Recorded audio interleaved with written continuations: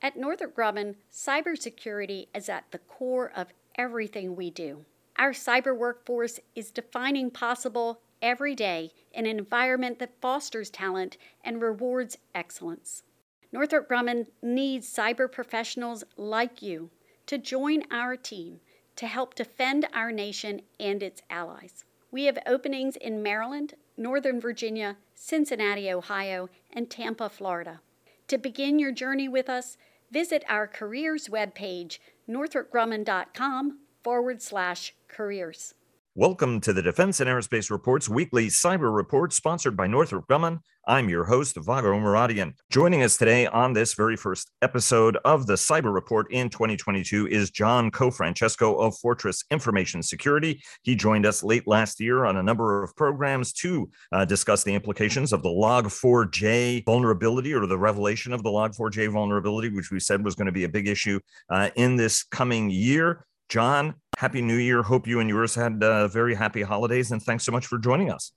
Well, Happy New Year, Vago, and it's great to be with you again. It's an absolute pleasure always having you on the program. And before we get started, our daily podcast is sponsored by Bell. Leonardo DRS sponsors our global coverage. Northrop Grumman sponsors our cyber report, but as well as our broader cyber coverage. General Atomics Aeronautical Systems sponsors our coverage of strategy.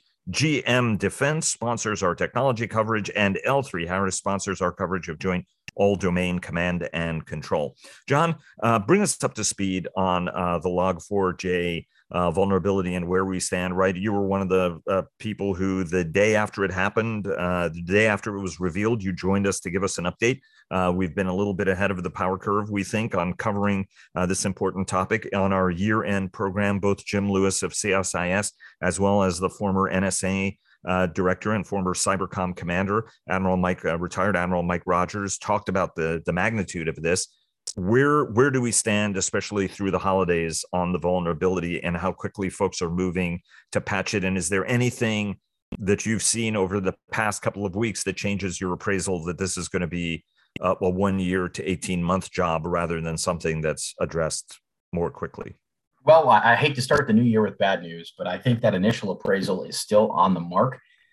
So what was the vulnerability of 2021 has become the vulnerability and hacking of 2022. So over the winter break, while we've been enjoying the holidays, our friends in adversarial nations, China and Russia most specifically, have been exploiting this vulnerability to hack large institutions, from universities to governments, and businesses in between. So we're still looking at a rather slow recovery. I will say, to the credit of many of the large manufacturers, large software developers, they have put out patches, and the community just at large has done a pretty whiz-bang job of sharing information and getting materials together. But overall, we're still looking at a vulnerability that is out there and is going to really maintain its presence for quite some time. What are some of the big hacks, right? Belgium's Ministry of Defense was hacked. Talk to us about some of the big hacks over the holidays that folks should be aware of. You know, this is actually one of the big failures of 21 is now punishing us in 22. So we know that unnamed universities, that there have been a couple of government agencies like the one you've named that have sort of come forward and said, yep, they've got us. But by and large, everything still remains as sort of rumor and quiet discussions, whispers under the eaves. And that's really because in 21, Congress failed to mandate a reporting requirement for companies and various other agencies. Now, how these rumors are coming to fruition is that for many of the companies who work in the space, right, they have their clients calling them saying, hey, we've been hacked. So that allows you to sort of hit the rumor mill. And I think folks have a general understanding of who's been hit.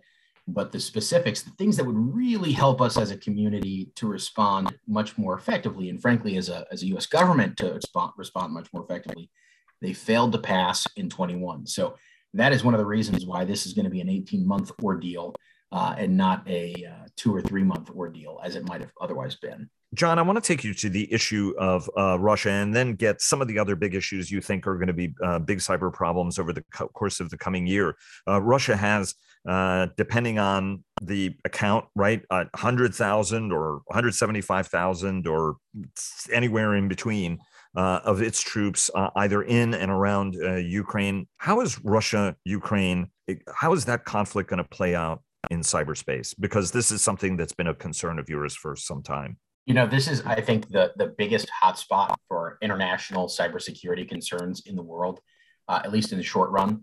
The thing is that with Russia, things are always under the thumb of the oligarchy, specifically Putin. So as Russia does not enjoy any soft power anymore, and we saw that evidenced by their threat to some non-NATO countries this week, they're really forced to do what sort of gray attacks. And those gray attacks really for them are cyber. So I think what we'll see in the coming weeks and months probably is if the situation fails to de-escalate rather than a kinetic attack, which may yet come, certainly we'll begin to experience some cyber attacks. And those cyber attacks may land on big business. They will almost certainly land on government. And they'll be done as a way of Vladimir Putin sort of threatening the West without actually engaging in something kinetic. And it may be the case that that's actually going on now. We just haven't discovered it. So I think it is fair to say that the Ukraine situation is a powder keg for all sorts of reasons, kinetic and cyber. But the prelude to anything kinetic is very likely to be some cyber attacks. China has also been very, very active in cyberspace, and increasingly we're seeing Beijing and Moscow on the same page in terms of looking at the United States as its, common and mutual enemy. Do you think that we should be looking for greater connection and coordination and interaction between the Russians and the Chinese in cyberspace in 2022? I've always been of the opinion that, dictators and oligarchs are friends of convenience because they don't really share mutual interests. Now, in this case, they do, and their mutual interest is really getting after us. So I think it is very likely that if we have cyber attacks from one, we will see cyber attacks from the other, very likely copycat attacks, right? Because it's very hard to say that the subsequent one to the initial didn't come from the first country. So they really love being able to do that. But in terms of co-coordination, we've certainly heard that the defense experts are really concerned about an invasion of Ukraine happen simultaneously with Taiwan. But on the cyber end, I think that's precisely what we'll see. So if the heat increases with one nation, it will certainly increase by the other nation, maybe not as much by coordination as by convenience. As you look out to 2022, what are the big cyber stories you see? What do you think are going to be the big trends, the big stories, the big issues?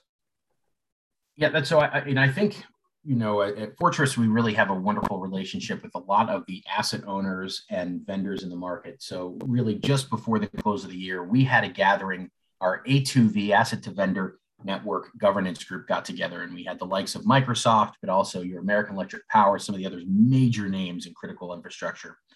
And the conversations there were pretty clear, right? That so on the regulatory side, they are both looking for regulations, expecting regulations, and hoping to find a nice balance between what's necessary to keep us safe, but also what some legislators are looking to do. I think on the other side of that, there is now a real belief, particularly amongst cyber experts in the critical manufacturing, critical industries, that the game is on, the game is afoot, and that this is going to be another tough year. And if you look at it from a cybersecurity professional's perspective, it has really been a daunting 2 years. I mean, you start with SolarWinds, then you get Log4j, and those issues are not slow, not so fast to clean up. They're slow to clean up. So they've really been suffering those. And now there's an expectation here in 22 because of geopolitics and just sort of the nature of where things are that we're going to have an even busier 22 than we've had the previous 2 years. So that's really what the world is seeing at the moment, or at least our world is seeing, and we're expecting to have to really face down some demons here in the short term.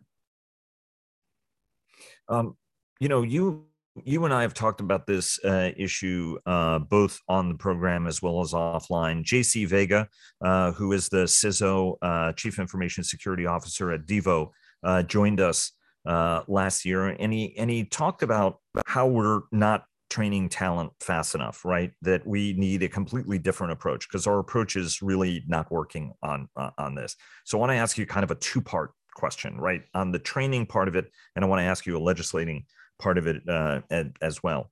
How do we need to change how we train people, John? Because JC is so on the mark. He's like 15 years ago, we were 250,000 people short. And then 10 years ago, we were 500,000 people short, and it's like, we're not building the people fast enough. So we have to look at training them in different ways, preparing them in different ways. The way that, that I was brought up or you were brought up, John, are not the way that we should be bringing up another generation of talent. And we also have to do more technologically as well. How is this a debate that needs to get a lot higher priority? Because we're just not training the talent as quickly as we need it. And to your point, that's the reason why CISOs don't last more than, 24 months, because they get completely burned out. You and I were talking over a weekend after the Log4j thing was revealed, and you'd been running on like 4 hours of sleep for days. And unfortunately, that continued into the holidays. And I think it did for many cybersecurity professionals. So when we talk about training and aligning, I think the first thing is that discussion should be done in context of numbers. In the previous century, our enemies didn't outnumber us, right? It was fair to say that the United States had an equal or larger population than our adversaries. In today's world, that is not true. There are more Mensa qualified individuals in China than there are individuals in the entire United States. So we have to look at this with the practical reality is that we're going to be outnumbered, right? And if we're going to be outnumbered, that means we need to be 2 or 3 or 5 times more effective than our peers. And that means training and education. So I think at an early age, right, we need to get a real focus onto the maths, onto science. You hear STEM a lot, but in truth, that has not been the prime mover for our politicals, right? They're out dealing with all sorts of parochial issues. We really need math and science early on. And then at a larger level, you have seen some movement in the DoD. So they announced a new vocational type of school, a new community college, really focused on cyber. And that's a good start, but it's really too late. Rather, we need to focus on making sure that the individuals we have are absolutely the top-notch possible individuals, changing some funding around how we train those. One of the things I would recommend if I could, wave a magic wand in the Pentagon for a day is instead of treating cybersecurity folks, their training budget as a training budget, they ought to just make it a base requirement. That so every year, a certain percentage of their time ought to be spent committed to learning new skills and advancing what they can do. Ending that type of stagnation will help to put us out in front. And then combining that with adopting new technologies should help to offset, frankly, the numbers imbalance we have to our adversaries. Philip Niedermeyer has been, as you know, very, very passionate about sort of a national cyber education curriculum for a long time. Ron and Cindy Gula created their foundation in order to try to encourage and reward and attract people to the cyber vocation. During the World War, John, we incentivized engineers, right? I mean, the government gave you scholarships, right? We did all sorts of things to build up that engineering cadre that put man on the moon, but helped the United States excel because we had a lot of engineering, technical, and scientific talent. Is it time to treat cyber the same way, right? Not to treat it as some sort of technical, he's the IT dork. They're the IT dorks who hang out in the back, as opposed to folks who need to be much more integral, much more in the forefront, and not sort of fringe players, but actually core players in national security. I think that is the case, but I think how we're going to have to get there, unfortunately, is going to take something beyond government. If we wind back the clock to 36, 37, 38, right, just before World War II, in the United States anyhow, you have guys like Edsel Ford and Bill Knudsen, right? So names that are not really known today, but they had kind of sat down and said, hey, we know war is coming. And it was because of their preparation in the late 30s that in the early 40s, we were able to deliver the arsenal of democracy, right? That so we win that war by virtue of folks having the forethought, business people having the forethought to get out in front of that. And I think that's what we saw at our A2V governance conference before the holiday. And that is what we need to see more of across the country, because the fact of the matter is government is not responding quickly enough. And if big business doesn't take seriously these threats and they don't start to do things really out of patriotism, we are going to find ourselves further behind. And so I think that is beginning to happen. Historically, we have had real heroes in this country who have done it. I mentioned Bill Knudsen. The man was an immigrant to the country, left his job as the CEO of a major auto manufacturing company, ran GMC Chevy, ultimately to become a $1 general. So he was a 3-star general making the salary of $1 for the purpose of preparing us and getting us spun up for World War II. We're going to need some of the same of that now. And if that doesn't happen, I just don't see how we win. Do we need to change the way that we're training cyber talent more broadly? Is JC on the right track on that? Yeah, I mean, I think so. I think that, there was a time when a lot of professions where, psychologists, for example, were if you wind back the clock 50, 60 years, those were professions that were teased, right? And certainly if you were going to see those professionals, you were teased. The cyber deal is the same thing. So we need to get out of the idea that the cyber folks are nerds and into the idea that the cyber folks are warriors, right? This should be a lauded class of people, folks that have elected to get into the fight, because frankly, this is not an easy gig, right? When you're missing Christmas with your kids because you have to make sure the country's secure, that is not an easy gig. That is what these folks have now faced 2 years running. And I think that is how we change it. There's a cultural change there, and then there's a change in terms of the actual training. And again, I think that training starts early on with the maths and the STEM education, and then sort of winds forward into sort of more tactical education, less of the sort of liberal arts that you would typically experience at a major institution today. What are the other big issues that we should keep our right? Talk to us about what you think would be. Let me put it this way: what do you think? Right, give us a category of what could be a positive surprise, and what could be a negative surprise. Right, sort of like what's the kind of stuff that keeps you awake at night, and what is it that right? If we do it right, we end up actually in a better place. Right. What's the positive outcome scenario and the negative outcome scenario? Yeah, so I would really love to see a separate and independent bill, maybe 2, come out of Congress, signed by the president, that's bipartisan, that adds reporting requirements to cybersecurity events, that really aligns the distinction between the FBI, CISA, and some of the other agencies and who's managing cybersecurity events. And most importantly, a 1 or a 2-page doctrine that, no kidding, defines what the boundaries are for what America is going to consider within its cyber borders and what America is going to consider outside of its cyber borders. I think if really we got that combined with a bill, that would be a stunning victory. That may happen. So I think that's sort of looking at the bright side. On the other end of that coin, the other side of that coin, I think what we're looking at is a series of sort of continuation attacks, many of which probably using Log4j, and the worst of which could be a pointed attack on critical infrastructure, power, water, sewage, really as the precursor to some event in either Taiwan or Ukraine. And the last question I want to ask you, right? I mean, you try to keep your fingers on the pulse of the administration, right? I mean, it is recognized as a great team that's focused on doing the right things. What are your expectations that we'll see from the White House and from the administration, right? I mean, you put your hit the nail on the head when you talked about the cyber reporting requirements. It was supposed to be in the NDAA. Unfortunately, it didn't survive. Rick Scott of Florida, as well as Mitch McConnell, pulled that out at the last minute with a lot of frustration. But I mean, we still got the measure, and there are hopes for standalone legislation on that. But what are your expectations and your hopes that the administration is going to achieve and put on its to-do list over the coming 12 months? This is a really interesting 12 months. We're coming into an election season. If we get another colonial pipeline, it is going to materially change what happens at the election. So I am hopeful, and I think there's a real chance that we're going to get some material changes to the law before the election that are going to help mitigate what may be coming down the pipe. And let's not kid ourselves. Putin, Xi Jinping, these guys are strategic. They know we have an election.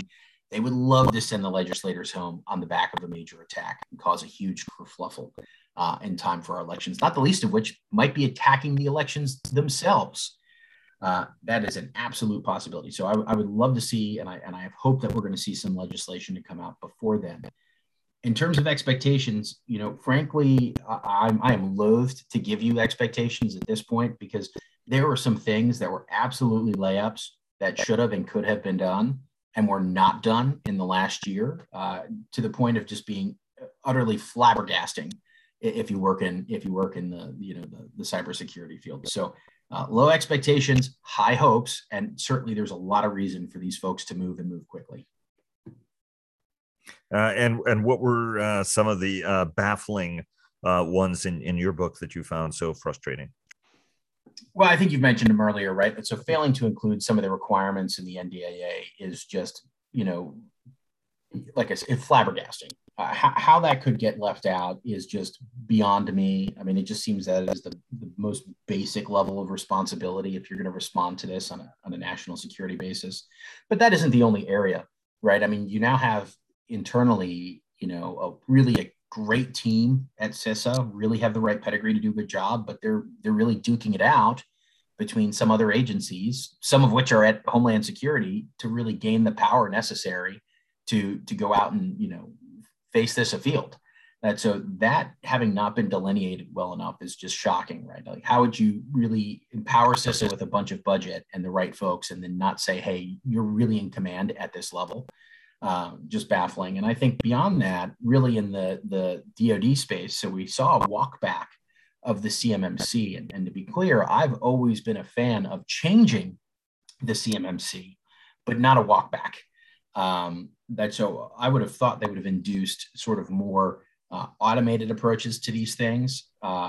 They walked it back, and really, that is to the benefit of the folks who we're likely going to face this year. So you hear me talk about face or almost adversarial. It's almost like a sporting event, but it's a sporting event with much more dire consequences. And that's how I would love to see the industry look at it on Capitol Hill. I think in industry, we do look at it that way, but it is very much, this is who we're going to face. Let's get on with it. And again, it's just baffling that those things weren't done last year. Let's just for a second say that Senator Scott, right, let's play devil's advocate. His concern was onerous requirements on smaller businesses, especially, right? Are we doing enough to address that challenge? Because again, CMMC was also about sort of trying to certify, at least trying to improve or get a better sense of what our cyber vulnerabilities are, right? I mean, a kind of a fire safety rule. So if we're delaying that, how do we do this at this point, right? I mean, John, do we end up another 2 years behind? I mean, is there a quick way to try to both assess the extent of our vulnerabilities, A, right, which is one of the things CMMC was trying to do, but B, be able to at least try to help smaller folks improve their cybersecurity so they're not as vulnerable, right? I mean, what do we need in the absence of CMMC and in the absence of a broader plan? How do we do that, right? Because the bigs have a tendency of being able to fend for themselves well. The challenge tends to be acute for smaller guys that might not have the resources or may have chosen not to spend the resources or have been more risk tolerant, right? I've gone back and forth on this and a bunch of different ways that this could be approached. And there's certainly not one, end all be all solution. The one thing I will say that needs to be established is we as a country need to more firmly, and I think as a DoD, more firmly establish what the perimeters are, what the borders are of cyber protection. To put that in physical context, if a Chinese ship showed up in Charleston and started bombarding the city, we would respond to that pretty quickly, right? And we would respond to it in a very, very aggressive manner. If the same thing happens in cybersecurity, it's not to say that we don't respond, but we don't respond with the same vigor, and we don't treat it with the same seriousness. We don't treat it as a violation of territory. And so we need to start getting the thought around the fact that there is a cyber medium, right? It's literally a cyberspace. There's a border. We need to decide where that border is. And I think when it comes to members of the defense industrial base, the Pentagon is ultimately going to have to extend its network at least around the small manufacturers. So it's going to have to say, hey, small manufacturer, small member of the DIB, we are just going to provision you the appropriate stuff. Maybe you have to pay for it, maybe you don't, but we're going to put you under the yoke of our protection, because less them doing that, we're just going to maintain what we have today, which is slowness to security, 2, 3, 4, 10 years behind, companies avoiding the security for lack of enforcement. So I just don't see another way to it. I'd love to hear some alternative solutions, but ultimately setting those borders and extending the yoke of protection to the smalls is what's going to happen. John, always a pleasure having you on. Thanks very much. Looking forward to having you back on again over the course of the year. Always great hearing from you. Thanks so very much. Happy New Year and all the best to you for the coming year. Thanks so much. Well, Happy New Year, and thank you again for having me. From cyberspace to outer space, Northrop Grumman cyber technology spans all domains and all aspects of national security. We are delivering the next generation of cyber capabilities that protect our nation and its allies. Visit northropgrumman.com/cyber to learn more.